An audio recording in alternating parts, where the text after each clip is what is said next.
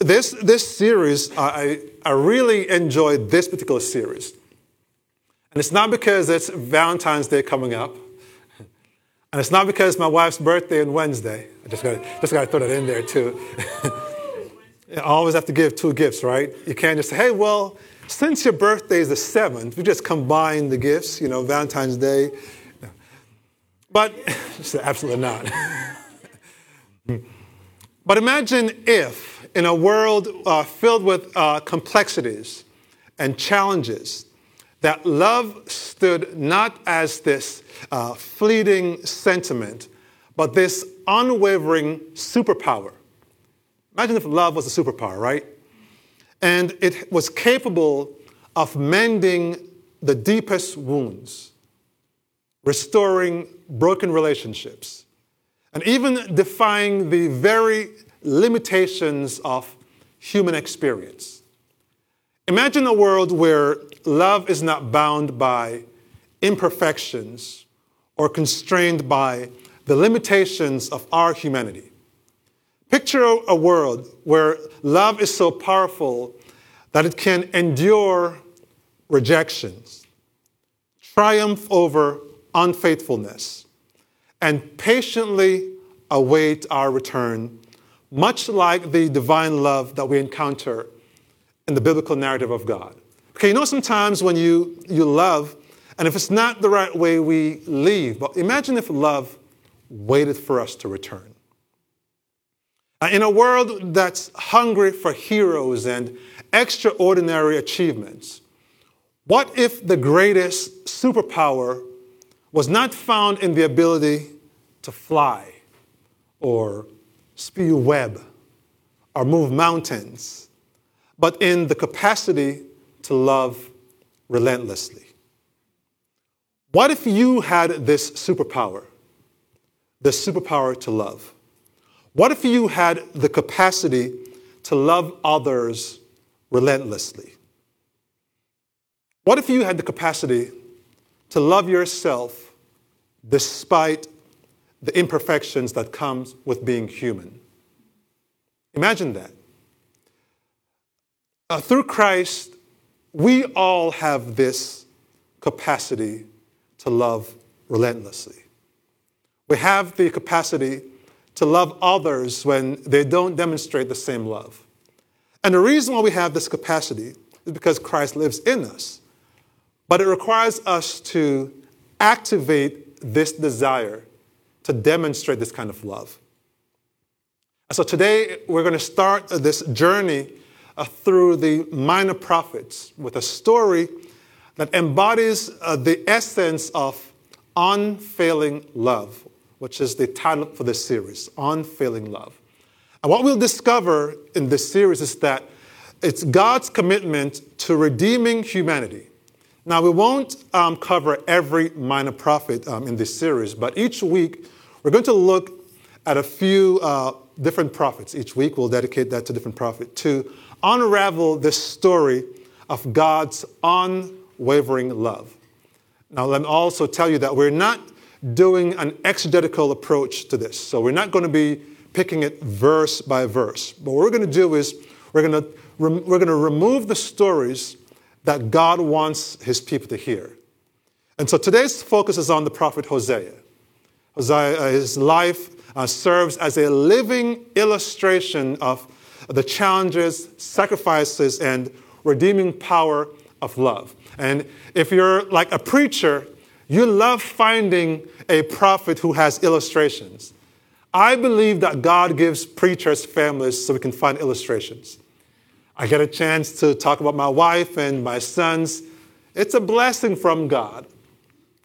But these 12 minor prophets include Hosea, Joel, Amos, Obadiah, Jonah, Micah, Nahum, Habakkuk, Zephaniah, Haggai, Zechariah, and Malachi.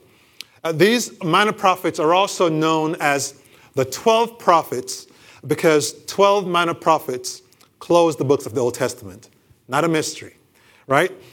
But the distinction between major and minor prophets is based on the length of their writings, not the importance of their messages. So it's really about the length. So if you look at like Isaiah, you'll see that it's a long book, and Jeremiah. But these prophets have some shorter chapters and verses.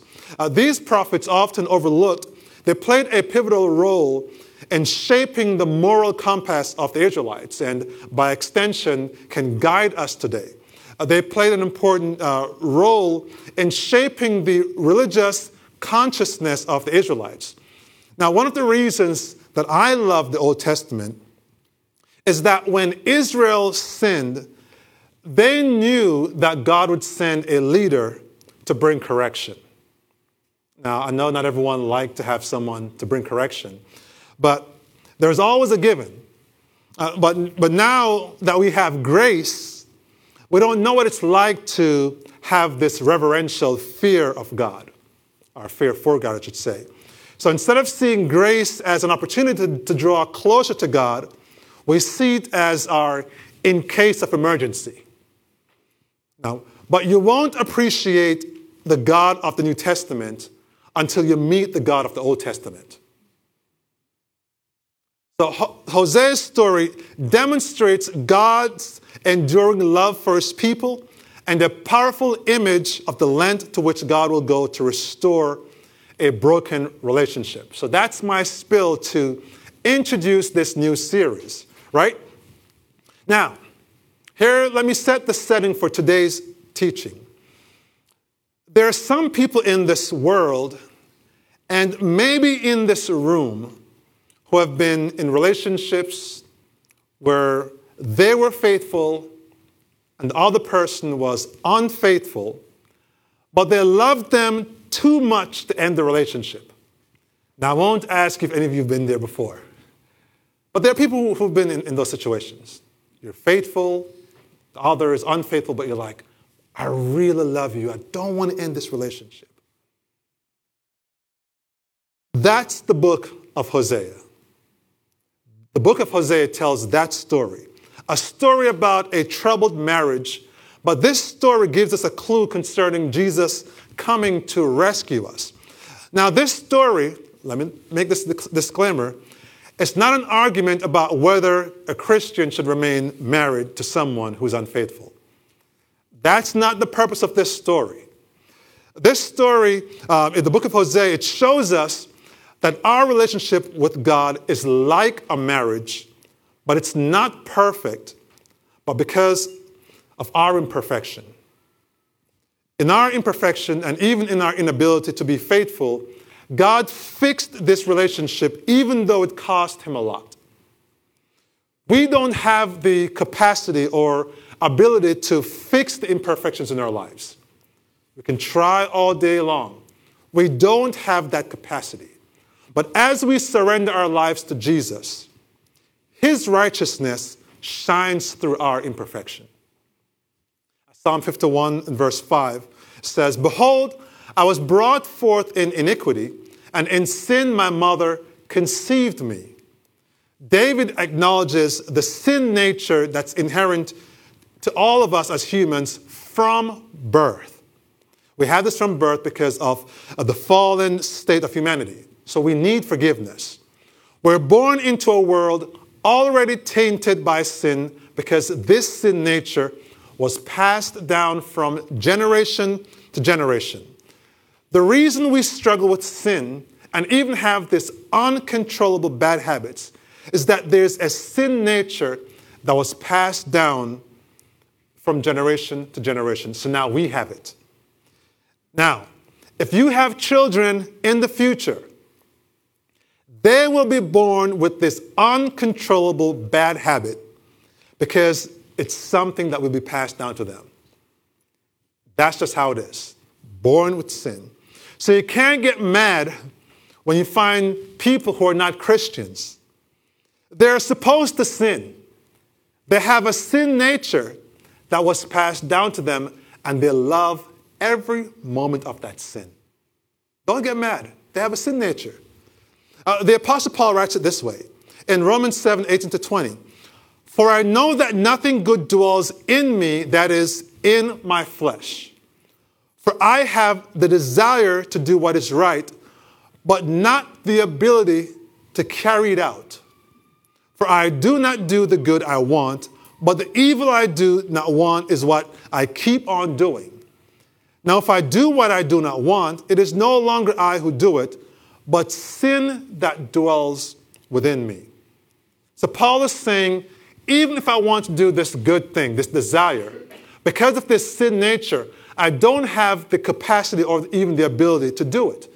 And when I do the things that I don't want to do, it's not me. It's my sin nature that lives on the inside. So the moment we stop living a surrendered life to Jesus, our sin nature reveals itself.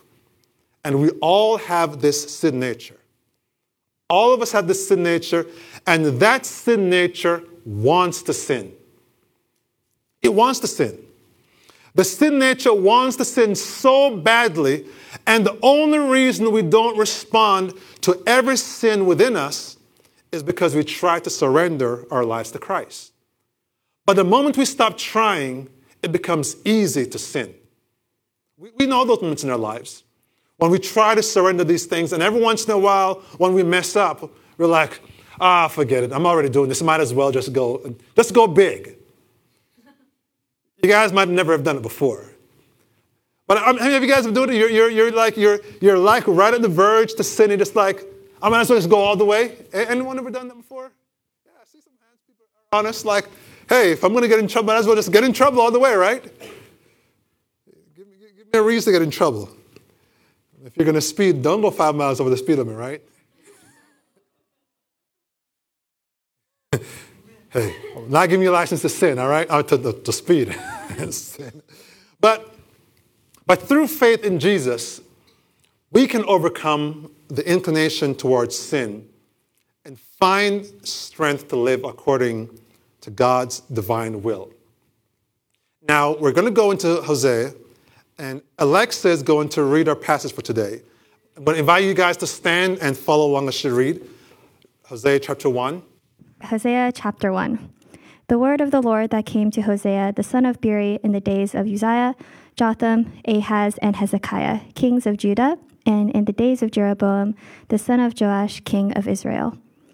When the Lord began to speak by Hosea, the Lord said to Hosea, Go, take yourself a wife of harlotry, and children of harlotry, for the land has committed great harlotry by departing from the Lord. So he went and took Gomer, the daughter of Diblaim, and she conceived and bore him a son. Then the Lord said to him, Call him Jezreel, for in a little while I will avenge the bloodshed of Jezreel on the house of Jehu, and bring an end to the kingdom of the house of Israel. It shall come to pass in that day that I will break the bow of Israel in the valley of Jezreel. And she conceived again and bore a daughter. Then God said to him, Call her name Lo-Ruhamah, for I will no longer have mercy on the house of Israel, but I will utterly take them away.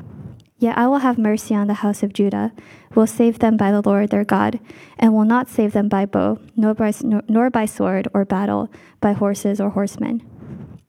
Now when she had weaned Lo-Ruhamah, she conceived and bore a son. Then God said, Call his name Lo-Ami, for you are not my people, and I will not be your God. Yet the number of children of Israel shall be as the sand of the sea, which cannot be measured or numbered. And it shall come to pass, in the place where it was said to them, You are not my people, there it shall be said to them, You are sons of the living God. Then the children of Judah and the children of Israel shall be gathered together, and appoint for themselves one head, and they shall come out of the land, for great will be the day of Jezreel. Lord, we just thank you for your word. I pray, God, as we continue to go deeper, that you will reveal your truth to us. We just love you and give you praise in Jesus' name. Amen. You may be seated. Everyone ever read that story before? Very interesting story. Now, Hosea, also known as Hosea, means salvation. Now, during the English translation of the Bible from Hebrew, the name Hosea was translated Hosea to better reflect the pronunciation of this prophet. They want to make a distinction. So rather than saying Hosea, they said Hosea to make this distinction between that.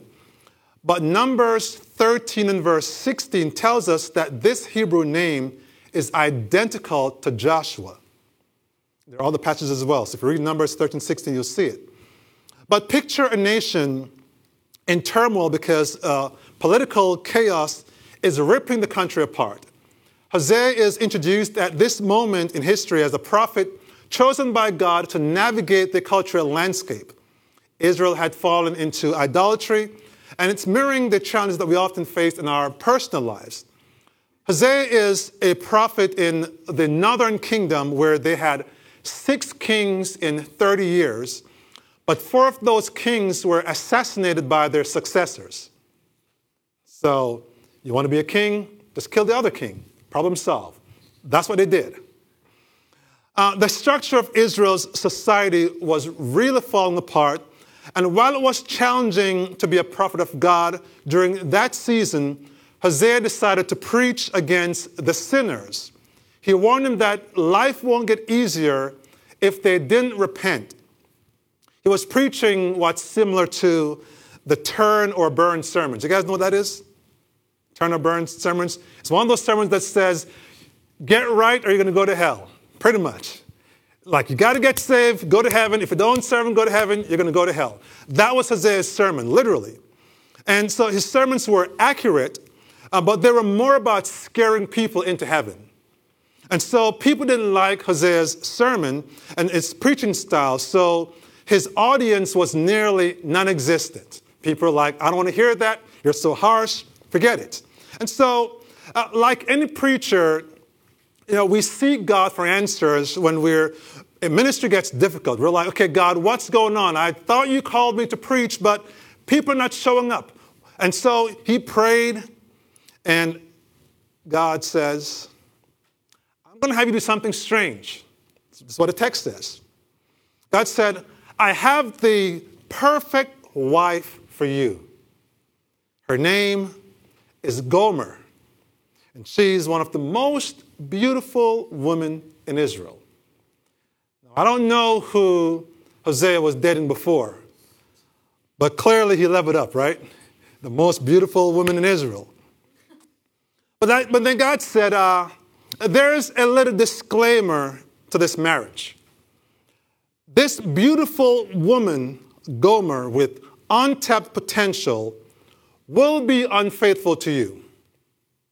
At some point in your marriage, she will eventually leave to become a prostitute. But I want you to marry her anyway. Now, if this was a movie, I can imagine all the men saying, don't do it, run, Hosea, run. I don't know anyone who would be willing to marry a person knowing that person will become unfaithful during the marriage. I mean, he knows ahead of time. See, God often does things that we can't explain or understand. Now, despite this weird command by God, Hosea marries Gomer. Life was great at first, but then God asked Hosea to do another strange thing. Hosea and Gomer had a son, and God said, I want you to name him Jezreel. Jezreel means cast away. So Jezreel became a living reminder from God that the Israelites would be cast away if they didn't recognize and turn from their sinful actions. See, I told you about having sermon illustration. There goes the first one. Then Hosea and Gomer had a daughter.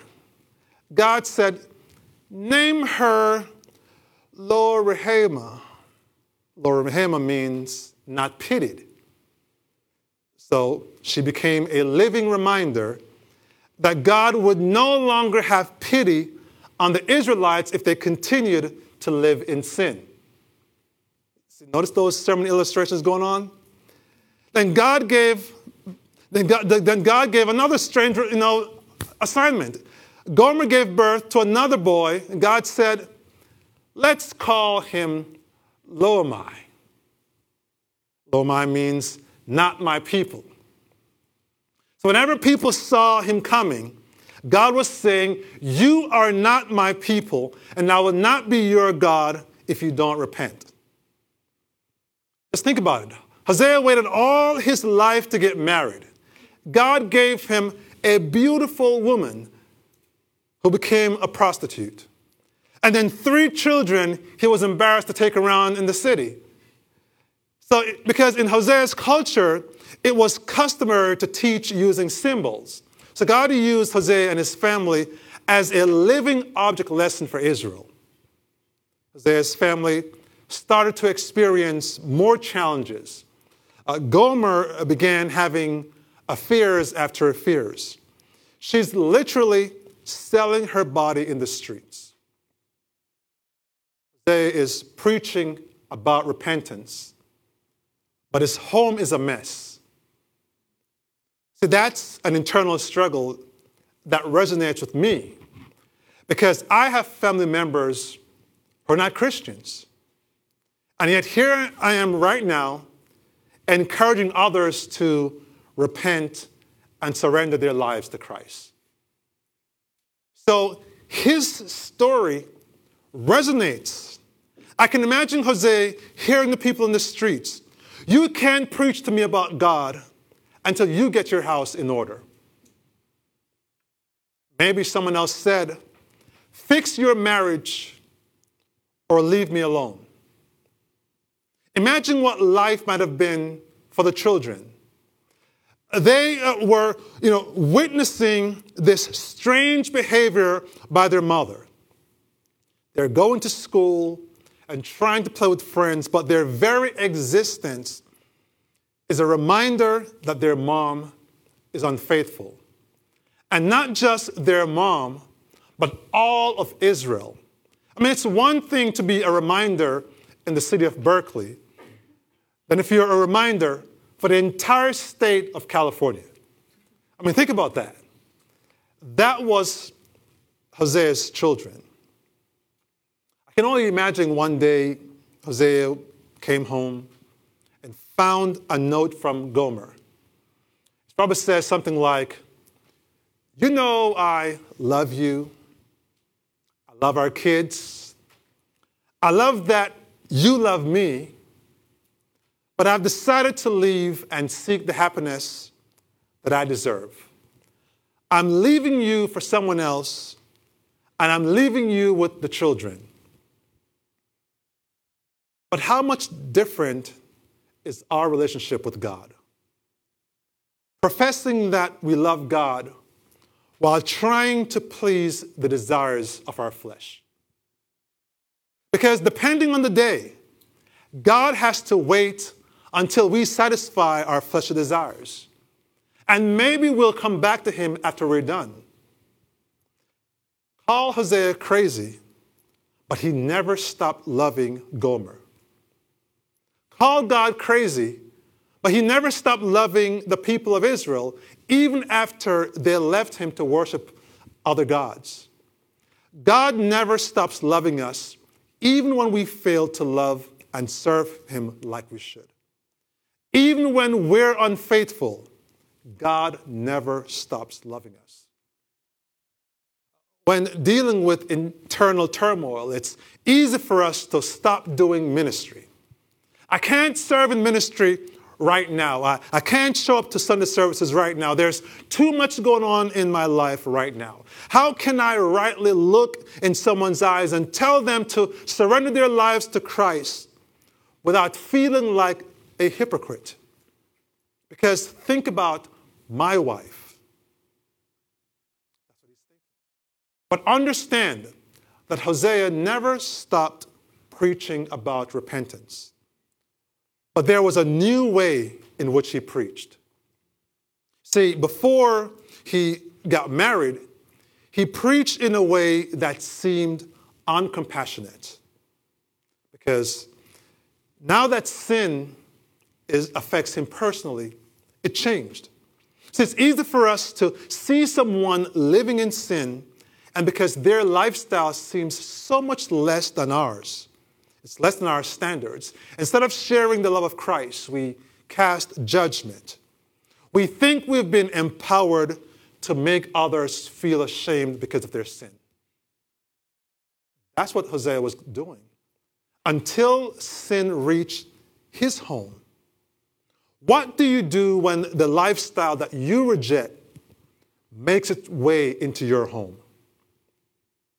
Say, serve God or you're going to hell. That was his sermon. And yes, it's true. But where is the humanity to love people to the point where your apologetics is meaningless because you can't fix your home? That's what he was dealing with. Now, Hosea is preaching with tears and a sense of compassion because there's no longer perfection in his home. See, when everyone in your home is a Christian, or when you live by yourself, the only standards people get to measure is yours. When you live by yourself and you're reading the Word and you're going to church, all they see is you living by yourself, and they're saying, oh, I wish I could be like you. I want to be like you, how you get up and you read your Word and you pray and you spend 3 hours each day going through chapters. I want to be like you because you're living by yourself until you're in a home when the people you love turn away from Christ. Now it's a little bit different. Because are you still the same role model? That was Hosea's story. And rather than casting judgment and condemnation, Hosea began to speak of a day when the people of Israel would return to the one who loved them, God. But I'm sure he's hoping that one day his wife would return to the people who love her, him and his children. Hosea realized that if his love for Gomer could exist despite her betrayal to their marriage vows, then God might still love his people despite their sinfulness. And that's something that we often miss. Can God love a sinner who we consider to be too far in sin? Yes, he can.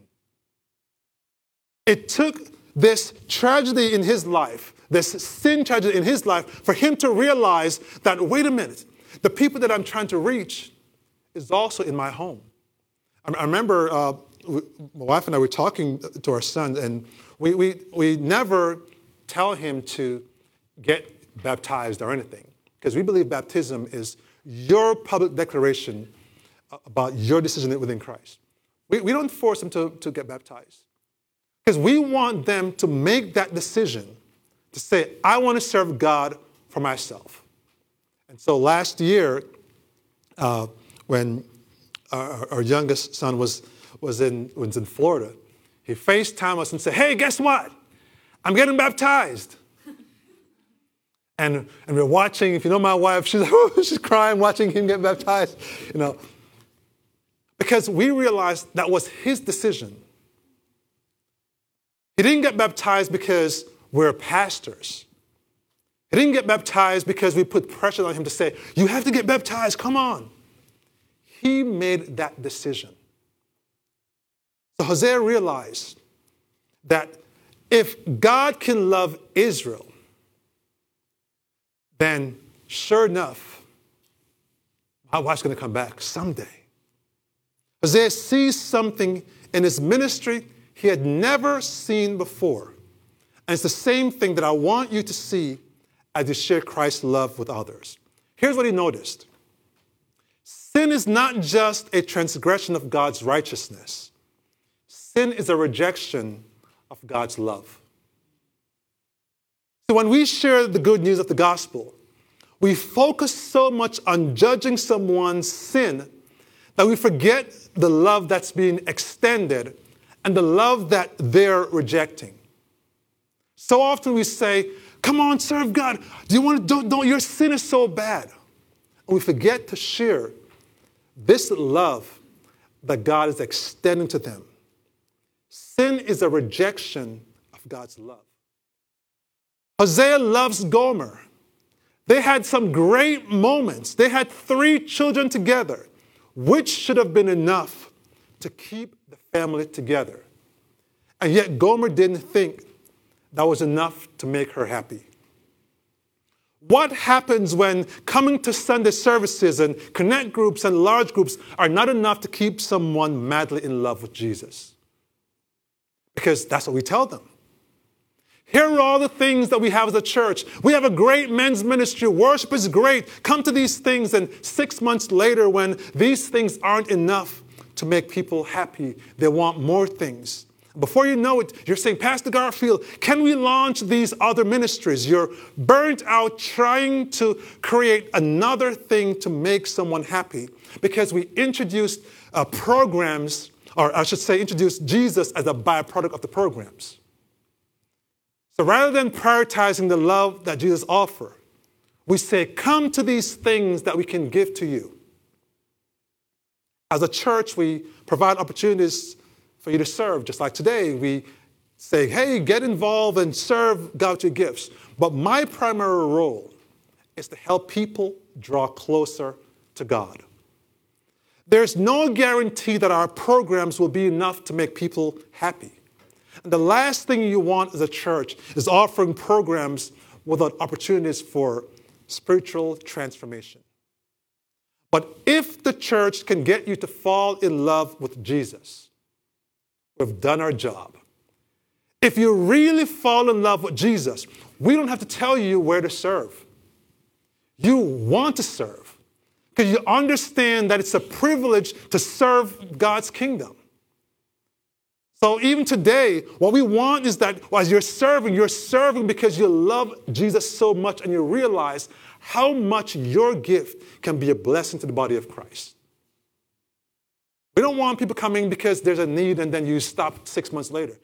But if you fall in love with Jesus, you realize it's not a burden to serve. God's love is limitless.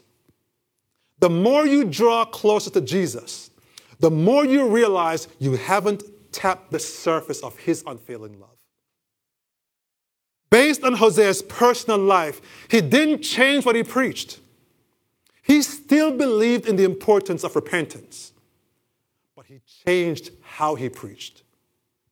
He started to preach about the love God had for sinners instead of the judgment that God has upon sinners. He wanted them to see God's love. Now look at how Hosea's words changed. This is what God says in Hosea 11, 8-9. How can I give up Ephraim? How can I hand you over, Israel? How can I make you like Admah? How can I set you like Zeboim? My heart churns within me. My sympathy is stirred. I will not execute fierceness of my anger. I will not again destroy Ephraim, for I am God and not man, the Holy One in your midst, and I will not come with terror. Hosea's response to a domestic tragedy allowed him to see sinners with compassion. One day, Hosea heard that Gomer was to be sold in the slave market. She was no longer as beautiful as before. Her sinful lifestyle had made her too unattractive to even serve as a prostitute. So we read earlier. And so she was to be sold as a slave. This is the moment where some would say, well, she got what she deserved. She had a good home. She had children and she left. She got what she deserved. Not Hosea. Because do any of us get what we really deserve? When we leave from the safety of God's love and protection, do we really get what we deserve? Hosea went weeping to God and he asked for God's guidance. I can imagine Hosea's friends wondering, how can you love a woman despite her unfaithfulness? But I can imagine God saying, if you love her, show your love in the same way that I show my love to the nation of Israel. So that's what Hosea did. Hosea chapter 3, verses 1-2. And the Lord said to me, go again, love a woman who is loved by a lover and is committing adultery, just like the love of the Lord for the children of Israel, who looked to other gods and loved the raisin cakes of the pagans. So I bought her for myself for 15 shekels of silver and 1 1/2 homers of barley. Hosea went to the marketplace and he watched Gomer brought up and placed on the dock. She was stripped of her clothing. She stood naked before the crowd. There's no more useful potential in this one. That's what they're saying. And I can imagine the bidding starts. 2 pieces of silver. Maybe Gomer said, I got 3. And someone says 5 and 10. And he says, how about I give you 15 pieces of silver and a load of barley? This was equal to more than a year's wages. So that was a high price to pay for a slave, especially a slave that was unattractive. Hosea went to Gomer, clothed her, and he led her away by the hand and took her home. One of the most beautiful verses from the story is in verse 3, Hosea 3, verse 3. And I said to her, you shall stay with me many days. You shall not play the harlot, nor shall you have a man, so too will I be toward you. Hosea renewed his marital vows to Gomer. Gomer took a sinful path that led to shame and disgrace. But the grace-filled love of Hosea melted her cold heart. From that moment, Gomer was faithful to Hosea. Hosea paid an enormous amount to ransom his wife from the slave market. And this is what God has done for you and for me. Hosea's story is our story. God loved us from the beginning. But what he offered wasn't enough to keep us faithful in our relationship with him. You were so in love with God when you got saved. But the desires of the world are too much to ignore.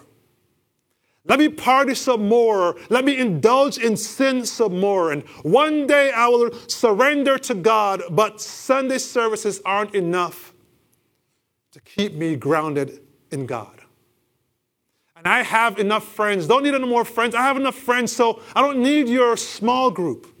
I need something more than submitting to a bunch of arbitrary rules. And when we come to the end of ourselves, when we have explored all that the world has to offer and there's nothing left, when we no longer find satisfaction in the world, when we're broken to the point where we've lost our self-worth and lost our identity, God still waits for a moment to rescue us.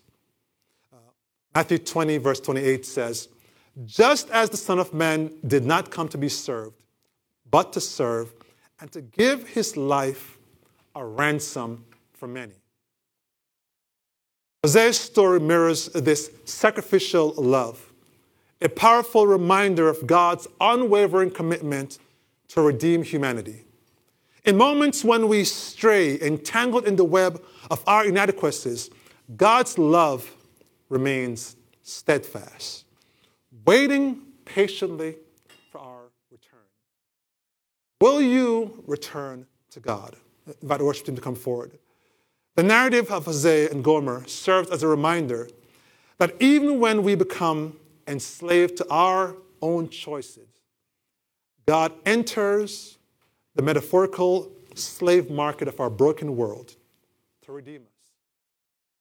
The sacrifice of Jesus on the cross becomes the ultimate expression of this unfailing love, paying a price we could never afford to rescue us from the consequences of our actions.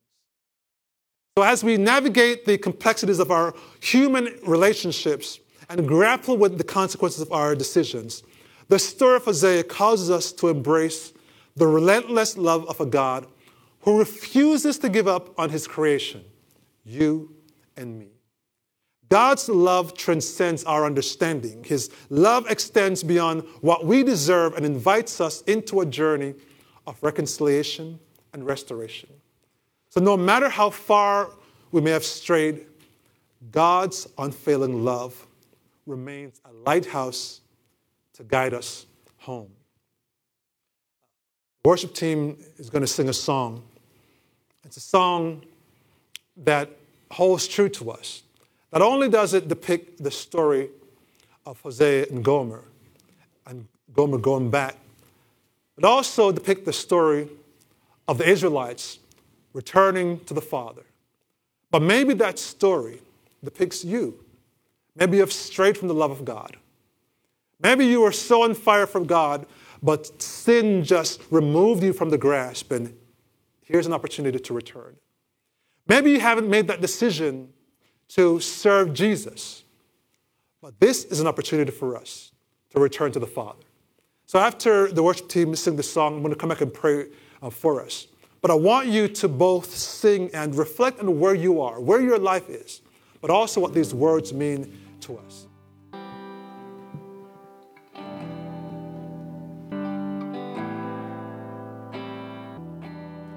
But I want to pray for all of us here. And it's so true that it doesn't matter how many times you stray, you can keep coming back to the Father. God is waiting for us. So Father, I come to you, Lord God, first asking you for the ones who don't have a relationship with you, God, that you will allow them to recognize the need for salvation and ask you to come into their hearts. Forgive them of their sins, God. God, also pray, God, for those who might have strayed and is wondering, will you take them back? Help them to realize, God, that you're just there always waiting, and yet you never stop loving. Doesn't matter how many times we fail you, God, you never stop loving us. So help us, God, to use this story of Hosea and Gomer as a picture of you just waiting for us, even when we're unfaithful to you, God. But as we come back to you, God, I pray, God, you'll help us to remain faithful to you, just like Gomer, who remained faithful, God. Pray, God, that you continue to move in and through our lives. We just love you and give you praise in Jesus' name.